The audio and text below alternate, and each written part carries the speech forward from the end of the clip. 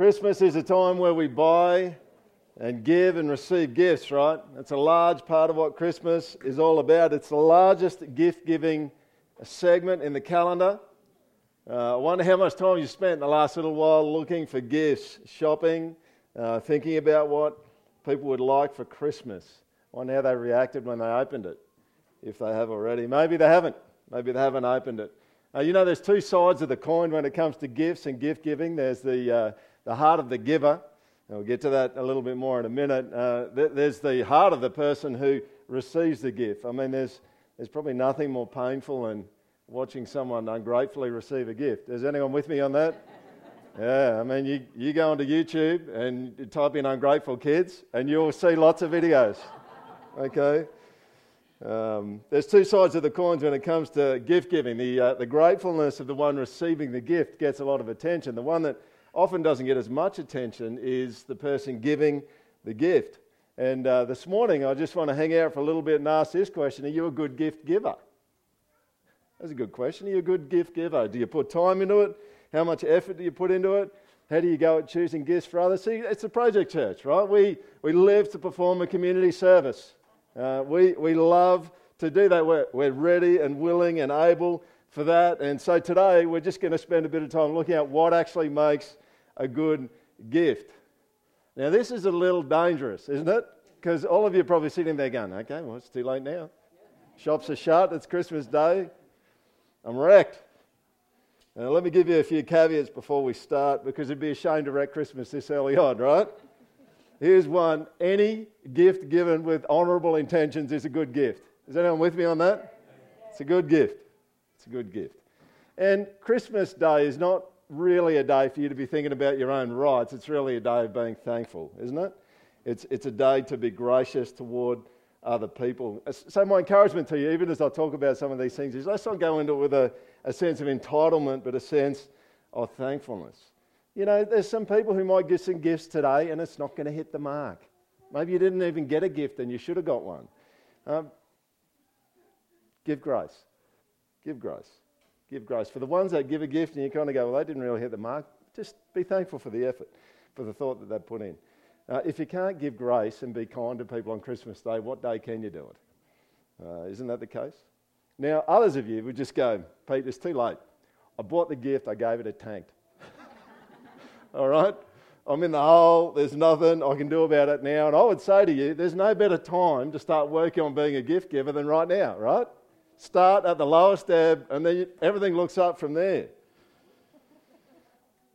Now is a good time to be thinking about Christmas 2020. And here's a tip for you: it's a leap year, so you've got an extra day. You've got 366 days. No better time to be thinking about Christmas 2020 than right now. The calendar is in your corner and time is on your side. So here we go. I'm calling this Gift Giving for Dummies. All right, you know that book series that you can buy. So let's just start. It's not really a quiz, but I'm going to invite a little bit of audience participation, which is always a little bit anxiety-inspiring in a group this big, but we'll have a crack at it. I'm going to throw some things out to you and see if you can give me some feedback as to what you think could be a possible problem with that. I was talking to some of our friends yesterday afternoon, and their daughter works at Kmart, and they said 2 minutes before Kmart closed, like the people at the front are saying Kmart is closing in 2 minutes, they're going in and getting presents for people, right? What is risky in terms of giving a good gift? What's risky about going in with 2 minutes left on the clock? Anyone? Sorry? Sold out. All right? Now, there's another risk for actually giving it to the person. It's like, oh, okay, so is that all I mean to you, right? You show up with 2 minutes to go. And now, it may be that you've had a full schedule and you need to kind of sneak in there. So if you're one of those, that's okay. That's okay. What about this one? Let me paint the scenario for you. You get this gift for someone, you give it to them, they unwrap it, and then within 30 seconds you tell them how good a deal you got. What's the problem with that? Is there a problem with that? Clearly the laughter suggests there is a problem with that. What is the problem? Yeah, well, it's like the person's thinking more about what they paid than the person that they're giving the gift to. I had a bit of a look online with, just to find out what other people are saying about how to give good gifts. And one of the things they said was just buying people a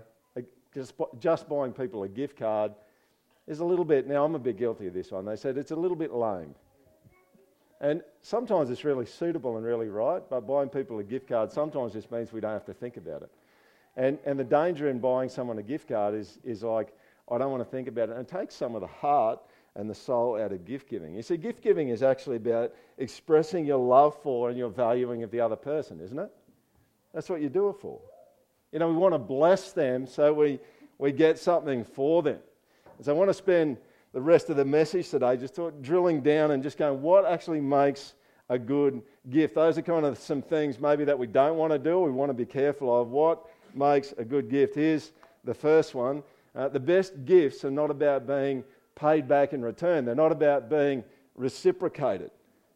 Now, let's be honest, we've all had that moment at Christmas where we've spent a bunch of money on a present for someone and we've given it to them, then they've given us the present from them to us, and we've just gone, well, that was way less money than what I spent.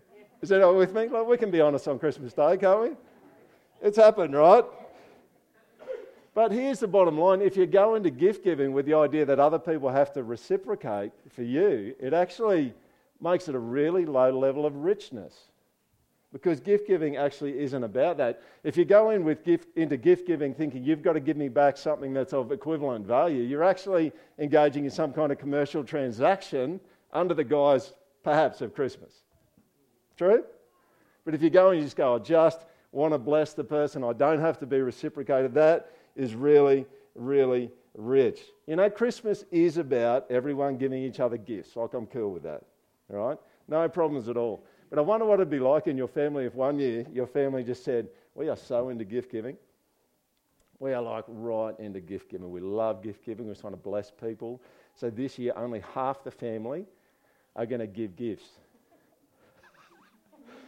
Wouldn't that be interesting? That'd be hardcore, wouldn't it? It's like half the family only are going to give gifts and the ones giving are not going to receive any. Do you get my point? Now, that would be hardcore, wouldn't it, right? Like, that would be serious, like, gift giving then, right? Because we are given a gift, we're getting absolutely nothing in return. I wonder how it'd go. I'm not saying that going all in and everyone giving presents to each other is a bad thing. I'm just saying that when you give a gift, if you're going with the attitude that it doesn't need to be paid back or reciprocated, it makes it super, super rich. Here's the next one. The best gifts are focused on the receiver, not the giver. Now, there's probably some wives here who got cordless drills this year, right? And you might be into cordless drills, okay? But here's the bottom line. A good gift is focused on the receiver, not on the giver. Now, this is an interesting news article. It was on the ABC News yesterday, and there's the opening paragraph down the bottom. One of Australia's leading retail groups is predicting Boxing Day sales will hit a record this year, following weaker than expected Christmas buying. Now, if you're going out and you're looking for a gift and your main thing is that you're thinking about keeping some cash in your pocket for Boxing Day, do you see what I'm saying? Like, that just, okay, we've just gone down a notch in terms of the richness of the gift that you actually give. When you shop for other people, you're meant to be shopping for them, not for yourself, not thinking about yourself. It's been said about me that I go shopping for other people and end up buying stuff for myself, right? That's a problem, okay? That is a problem. Now, I'm not saying that you just go out and you spend yourself broke. You've got to be mindful of your budget. But the best gifts are focused on the receiver, not on the giver. Here's the next one. The best gifts come from those who know you best. It doesn't take much for you to work this one out. Think about it. They know you, they know what you like, they know that you like blue better than yellow. Okay, in the Sondergeld house, 4 boys. If anything has even got the slightest hint of pink, it just goes in the bin. Now, that doesn't include Ange, all right? My wife, she wears pink and she gets away with it. But for the rest of the boys, anything that's got the slightest shade of pink goes in the bin, right? So you could, if you didn't know me, for example, you might go and buy an artist's easel. And it wouldn't fit. Or, and no offence to people who drive them, a people mover. Okay? And it just wouldn't be a good gift for me. Okay? If you know me, you'd give a better gift. And the best gifts tend to come from those who know you best. What about this one? The best gifts are the ones in which the giver is most personally invested.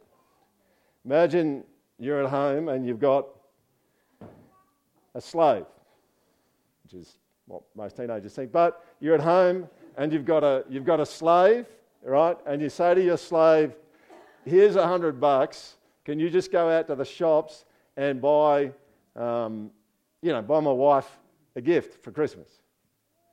Don't know what it is. Haven't given any instructions. Actually, can you wrap it too? Like take it to the wrapping place in Grand Central, get it all wrapped up, and then I can just give it, right?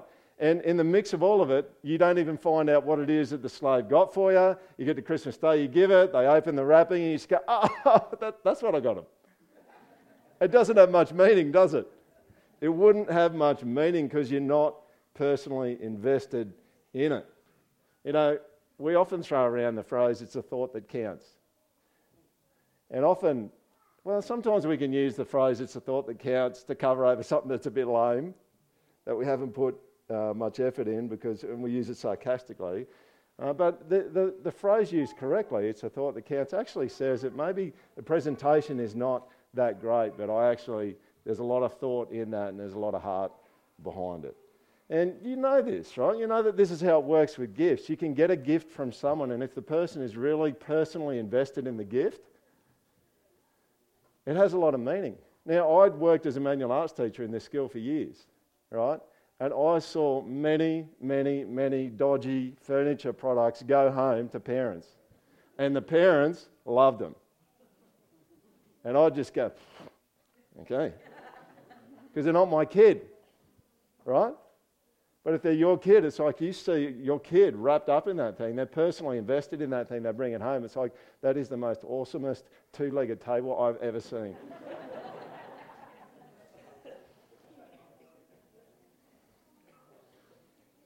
You know, Jesus knew about this. In Luke 21, he watched this widow giving her offering in the temple. And he noticed that she only put in 2 small pennies. She gave everything that she had to live on. And so the issue was, he saw her heart, and he said her heart was beautiful. Her heart was generous, even though it was small, the thing that she gave. She gave much of herself, and it rated highly. And I want to suggest to you this morning, again, you think back to the things that have been the most precious, deepest, most profound gifts for you in your life, and they're probably non-monetary. They're probably not cars. They're probably not possessions. They're not money.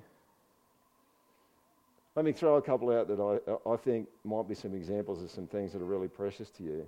What about that time that person gave you the gift of an encouraging, satisfying, sustaining word? They said something nice to you. You were down in the dumps, you're in a hole, and they gave the gift of words to you. Maybe the text message. Maybe they just told you that they loved you. Maybe they were just present with you in the middle of stuff. You know, the best gifts are the ones in which the giver is most personally invested. The best gifts are costly. You know, gifts need to cost something, otherwise they tend not to be very good gifts. And I want to suggest to you this morning that they don't need to cost lots of money. They just have to cost something.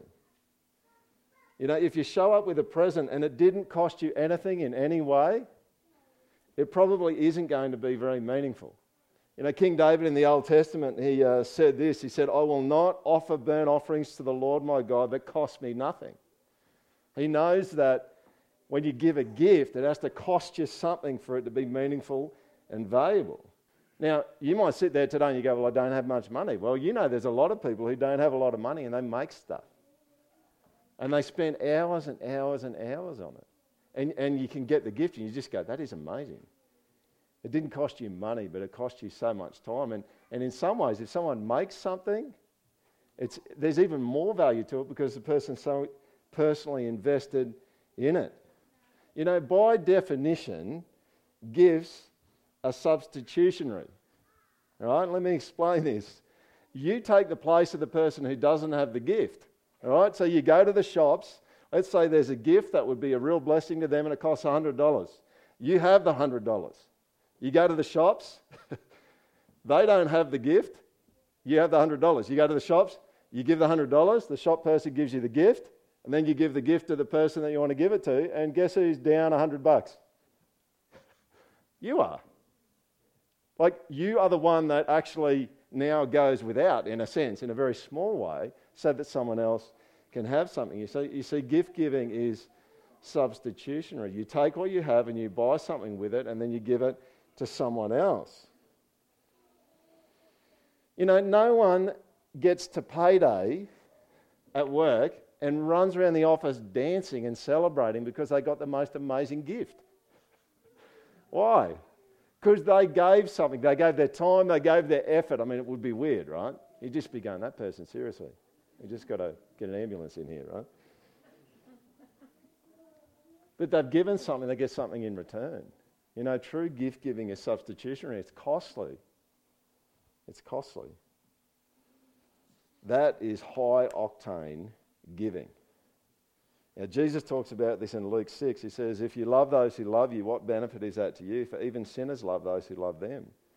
And if you do good to those who do good to you, what benefit is that to you? For even sinners do the same. You see, Jesus is talking about our tendency to do transactional stuff. And he's going, just go to the whole next level and love people who don't love you in return. See, that is pure gift giving. Now, it's Christmas Day. Some of you going, he's making me feel guilty on Christmas Day. Well, we're going to end on a really awesome note because the Christmas story, a historical one I might add, is about God giving a gift to the world, isn't it? And it was the gift of his one and only Son.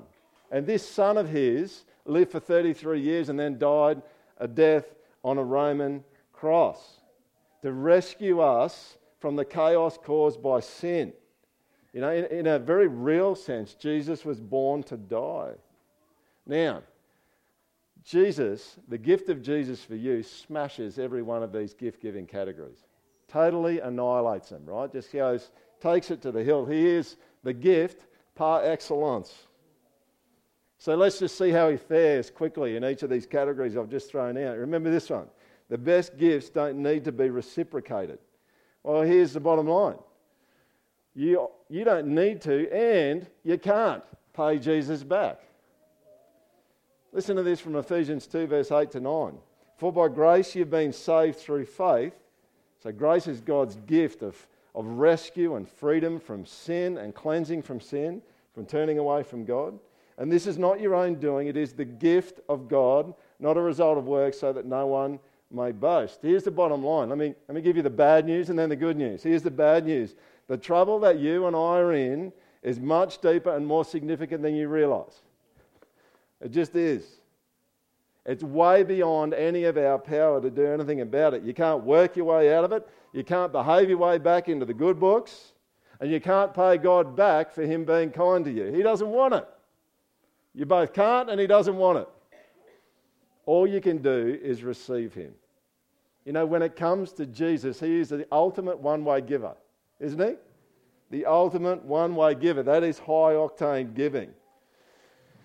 Remember this one, the best gifts are focused on the receiver, not the giver. And God's gift of Jesus was focused on those receiving the gift. Like, this is just, he hits this one out of the park, doesn't he? You know this verse, probably. John 3:16. For God so loved the world that he gave his only Son, that whoever believes in him should not perish but have eternal life. God was thinking about you when he gave the gift of his Son. Isn't that a sublime thought? He was thinking about you. He had your name in his head 2019, 2,000 years later. When Jesus showed up, he was thinking about you. And do you know something about Jesus? He did not operate for his own self-preservation. You've seen that probably watching the rugby league. Have you ever heard a commentator say when you're watching rugby league or you're watching sports, they just threw self-preservation right out the window. Isn't that Jesus? Self-preservation went right out the window. He wasn't thinking, what's in it for me? He gave himself wholly to the ones he loved. The best gifts come from those who know you best. You know what? Jesus knows you better than you know yourself. Psalm 139, verse 1 to 3. O Lord, you have searched me and known me. You know when I sit down and when I rise up. You discern my thoughts from afar. You search out my path and my lying down and are acquainted with all my ways. You think someone who knows you that well is going to be good at giving a gift to you? Totally will. And notice the next bit there in Romans 5 verse 8. God shows his love for us in that while we're still sinners, Christ died for us. God knows you so well. God is good and he's all powerful. Do you think he's going to give you good gifts? Of course he will. You know, God is a thoughtful giver, isn't he? He knows the needs of the ones he gives to. And God's gifts to us perfectly match what we need. You know, we can play around sometimes with superficial desires and longings, but you know what? Jesus knows the deepest longings of your heart, and he's arranged to connect with those and to satisfy those. You know, you need to be rescued.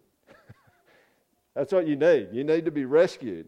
And you need Jesus. You need him personally. You are made to live in connection with him. And he did both. He rescued you and then connected you to him. And you know, the amazingness about this, if you think about is husbands, listen to me for a minute, right?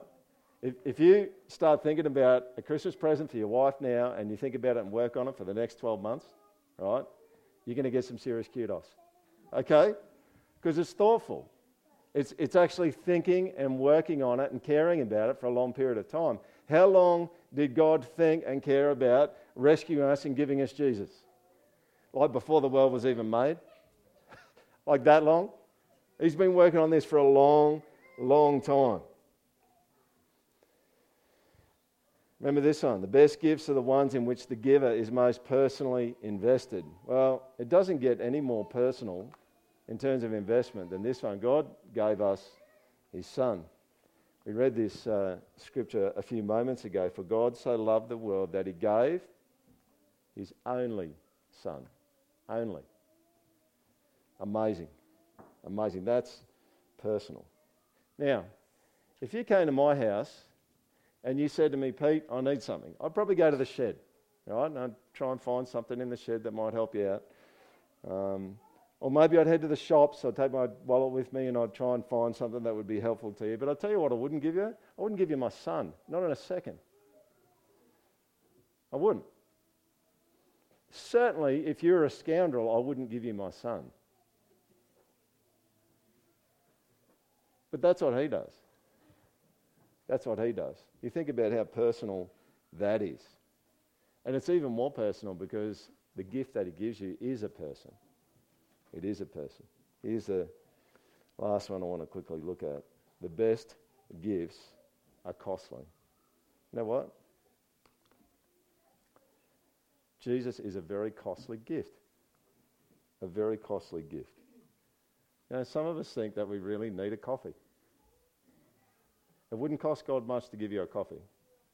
Some of you think that if I could just have enough money in the bank, I'd be all right. It wouldn't cost God much to give you money in the bank. Some of you go, if I could just have a happy marriage, I'd be okay. But even that wouldn't cost God very much.